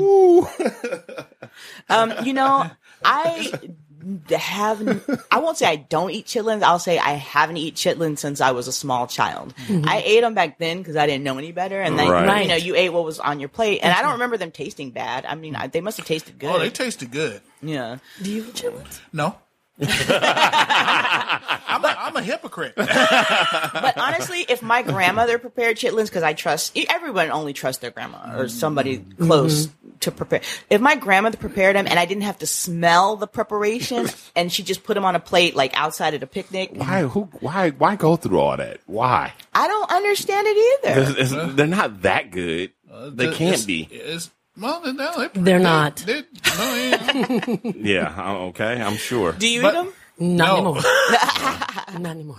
But you know what? When I guess it's obviously one of those. It's a southern tradition. It's a southern tradition that just came. When we came from the South. Traditions are made to be broken. Fuck it. Okay. Especially that one. Right. You're like slavery was a tradition. Okay, so broke that shit too. Why are we still eating like slaves? Right. Well, the slaves ate barbecue too. Right? Yeah, well. And watermelon and fried chicken when they can get it. Yeah. But seriously, the smell never bothered me, and it tasted good. It's just when I found out what they were, I just I was like, oh, that's when I stopped eating. So it's a mental thing. Yeah, it's a mental thing. It's yeah, well, I understand. People, the thing that gets me because like black folks on New Year's they would have chitlins and white folks had sauerkraut. So you had like two nasty ass smells. Bringing in the new year. That's like the worst Reese's cup ever. You got chitlins in my sauerkraut. I got sauerkraut in your chitlins. Two whack things that don't taste good in no way, even separately. They eat that shit in Appalachia. Seriously. That's like torture. We put the Like, sauerkraut. I can get that motherfucker to talk. He can tell all his country secrets in a minute. Let me give him some of this sauerkraut chitlin shit right here. He'll give up those secrets. Pig intestine all tied up with the sauerkraut. Okay, I'm sorry. We gotta let's get to we gotta move on. I really can't take it. Jonette, what about you? Do you have any stories you'd like to share? I didn't really.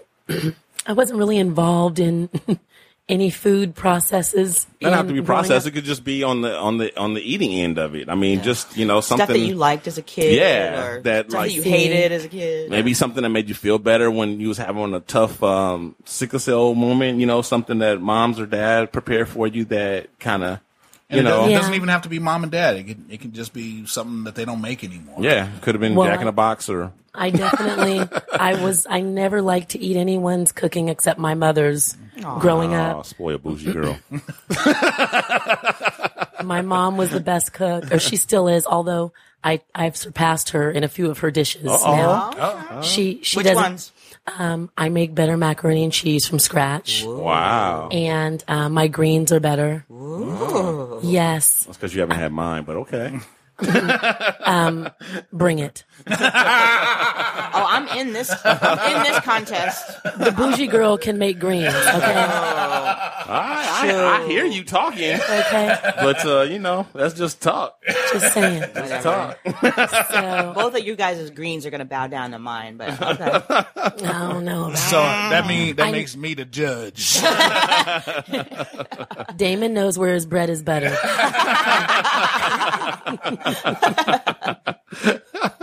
But no, everybody in my family ate chitlins. I didn't. I ate them when I was very young. And then, when I knew better, right, I was like, no. And I used to go around the corner to my girlfriend Nikki's house and she'd be like, oh, your mom's making chitlins today. I'm like, yeah, I got to hide over here because I can't stand the smell. Right. But my mom made the best fried chicken. Or she still does. She makes the best fried chicken. And so I decided I was going to teach myself how to fry chicken when I went away to college because I had no one to cook for me anymore. So my roommate... It's a Spellman girl right here. Yes. So, so my college roommate and she couldn't cook either. Two bougie girls in an apartment trying to figure out how to fry chicken. And so she said, well, I'll just taste. That sounds like a sitcom premise. That sounds like the premise of a bad joke. How many black girls does it take to fry chicken? Bougie black girls. Right. How many bougie black girls does it take to fry chicken? So she said, well, I'll just taste. You do the cooking. I'll just taste. I said, that's fine. So I always remember when my mom and, everybody's black mom had that big, nasty looking black skillet that she would like fry chicken in. Mm-hmm. Okay, well, we didn't have that. Cast iron one? Yeah, the cast iron skillet. Oh, that's the secret ingredient. Yeah. Okay, see, I didn't know that at the time. Now you know. I was like, well, they don't sell that around here, so I'm going to just get whatever they have. So at like Mervin's, I got it from like Mervin's, right? So I remember my mom getting the grease really hot. So I turned the grease up and I season the chicken, and I'm like, oh, this is going to be so good. This is going to be so good. And my roommate's like, yeah, okay, we're going to do this. I'm so hungry. And I put it in, and I'm like, oh, it's getting brown. It's getting good. I'm calling my mom in California. Mommy, it's getting so good. It's going to be so good. And then I called her back like a few minutes later, and I was like, why is it still hella bloody on the inside? It's raw in the middle. Yep. And it's brown and crisp and beautiful looking on the outside. And my parents thought it was the funniest thing. You want me to fly out there and fry you some chicken? No, we're just going to throw this away and start over. Yeah. I think that happens to every person the first time they fry chicken. Okay, I feel better now. Did not happen to me. Did it? Oh, excuse me. And I was 9 the first time I fried chicken. I'm just saying. Whatever. You can ask my dad. He's upstairs. He would tell you. Whatever. But, I'm just saying. You're a secret chicken frying superhero. He had a cape and everything. Now all of my white friends ask me to fry chicken for them. Jonette, your fried chicken is so good. Will you fry chicken for me? Like, bitch, that's racist.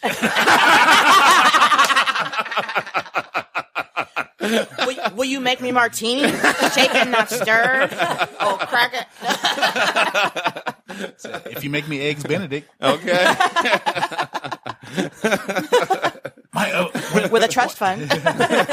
Right. When I was 12 years old, my mother and my grandmother and my youngest aunt all went to Hawaii, and we like the first day we ate out, and it was so expensive. And my grandmother discovered like there was a kitchenette in the hotel room. In the hotel room. So she went downstairs to this little market. She bought some chicken, and I guess she had I don't know where she got the frying pan from and the grease. But we had fried chicken. We wasted 7 days in Hawaii. Cannot take black people anywhere. It's like luau, fuck a luau. We having fried chicken. Wow. She could at least use coconut grease. She could have put an apple in the mouth of the chicken. Some pineapple wedges up in that motherfucker or something. like do something different. Get your ass back up here. We having grits and fried chicken. She strung it around their neck when they wore chicken leg. That's hilarious. Wow. That is a good story. That is. All right. So my favorite childhood memories. Oh, before I get into that, I wanted to ask Jonette, how old are your parents, if you don't mind me asking? My father is going to be 68 in December. What about your mom? My beautiful mother is 65 and flawless. That's remarkable because actually I asked about your parents, but I really was only asking about your mom because you're saying how good she still cooks. And in my experience, and most of my friends' experience, as our parents got older, not so much. Really? Yeah. So you're very fortunate about the cooking. It goes. Their taste gets all wacky and stuff, and so their tastes are thrown off. Therefore, their cooking is thrown off. Oh, I hear you. Yeah. You know, when you said that reminded me. My grandmother, she suffered from Alzheimer's for about 10 years, and towards the end, she didn't recognize anybody. And she couldn't talk. But my aunt tells a story of my grandmother getting up in the middle of the night, cleaning greens. Wow. She don't know who any of us are. And she made a pot of greens. What? I bet they were good. I don't know, because I just know that she made them. Wow. And I was like, wow. That's some deep memory there. But yeah, that's very fortunate for your mom and your dad, I guess, or everyone, because that's not always the case. That's true. So I know my mom, her cooking went way downhill. But back to my happy memory though. Mine has to be Thanksgiving time. Aww. When I was a kid. I mean, and it was Thanksgiving was an event, and I mean a multi-day event. Oh yeah. My mother, by herself, she used to get down. And she would start, like I said, 2-3 days in advance, cooking stuff and stage work because she would cook so much stuff. Right. I mean, that's the only time in my life when we would have a ham, a turkey, and a roast. Yep. Okay? Yep. It was like you were cooking Noah's Ark. Yeah. Man, Excess. I mean, and then she would do the dressing, and she would make monkey bread from scratch. Yep. Not the monkey bread that's known now. Like, I just recently found out about this new monkey bread that's like sweet and a it's not dessert and all monkey that. bread. Right. I just now recently That's a found out cinnamon about roll. that. Yeah. I didn't know. I was like, what? This not monkey. What the? Yeah, that's monkey bread. I'm like, nah. And this girl was in cooking school, and she's telling me this monkey bread. I'm like, no, my mom used to make this shit from scratch, and it was not this. Right.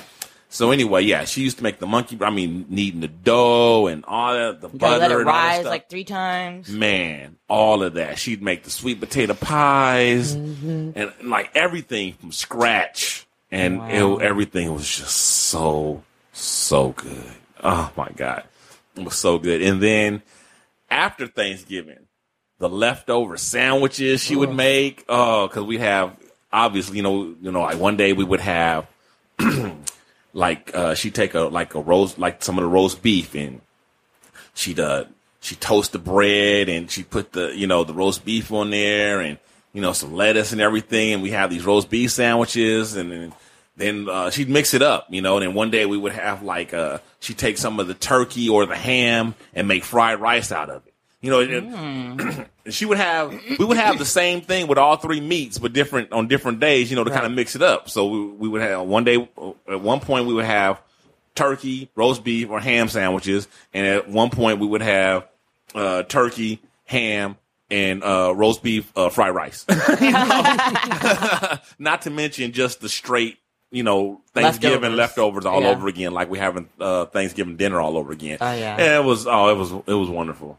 It was wonderful. Aww. It was magnificent. That sounds wonderful. I want to ask my mom to cook for me now. I want to get in the time machine and go over to Dino's. Exactly. Me too. Yeah, man. Oh, you should see. God. We're all looking at him with saliva dribbling down.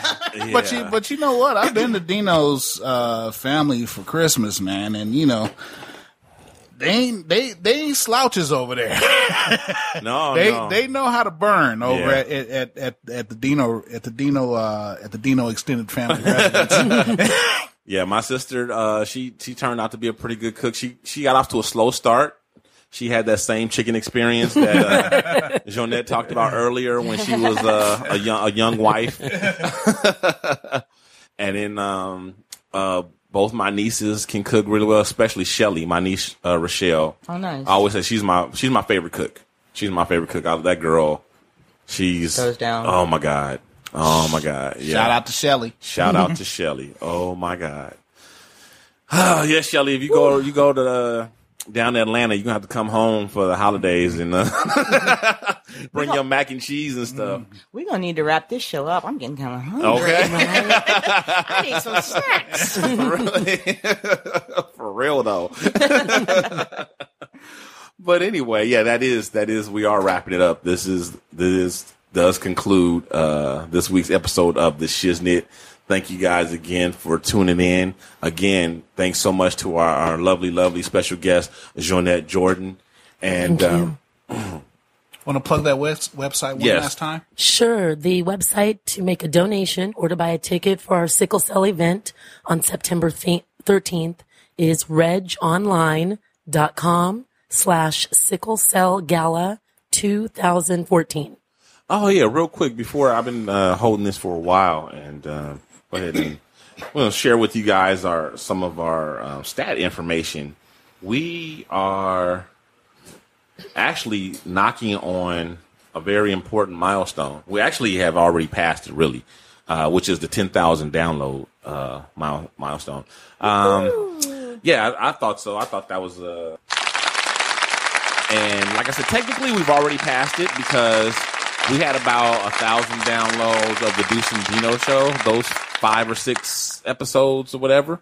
And I eventually deleted those because I got tired of explaining to everybody. It's the same show, right? With a different name. Yeah, and every time, because a lot of people want to go back to the beginning and, check out the show, and then you have to explain to them because they're hearing one, Mm-hmm. So I finally took those off, and when I took those off, those downloads disappeared too. And then there's also Stitcher, and we have quite a few. So we're already at 10,000 downloads, but we are approaching the point where we will currently be able to, now it doesn't say 10K, it says just under 10K, Mm-hmm. but we're rapidly approaching the point where we'll say 10K, and I'm looking forward to actually just seeing 10,000 downloads belonging to our network. And I never heard any other podcast celebrate that or mention it or whatever. But as far as I'm concerned, it's a milestone, and I'm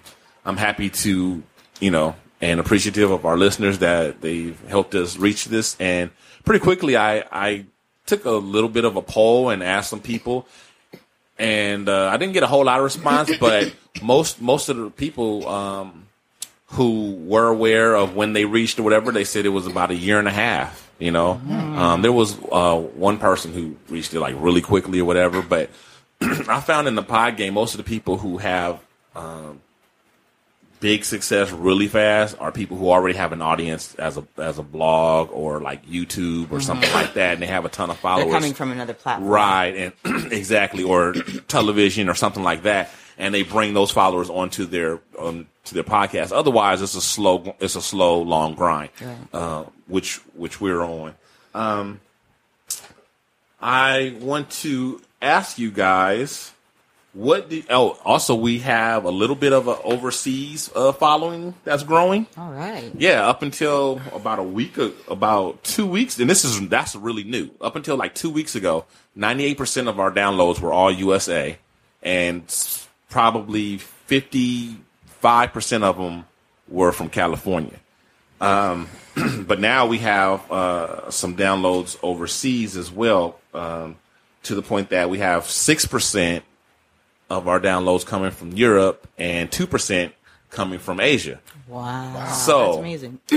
Hey, you guys, don't use this podcast to learn English. It's not going to help you. So I want you guys to guess, what do you think the biggest country outside of the USA that's listening to us? I already gave you one clue.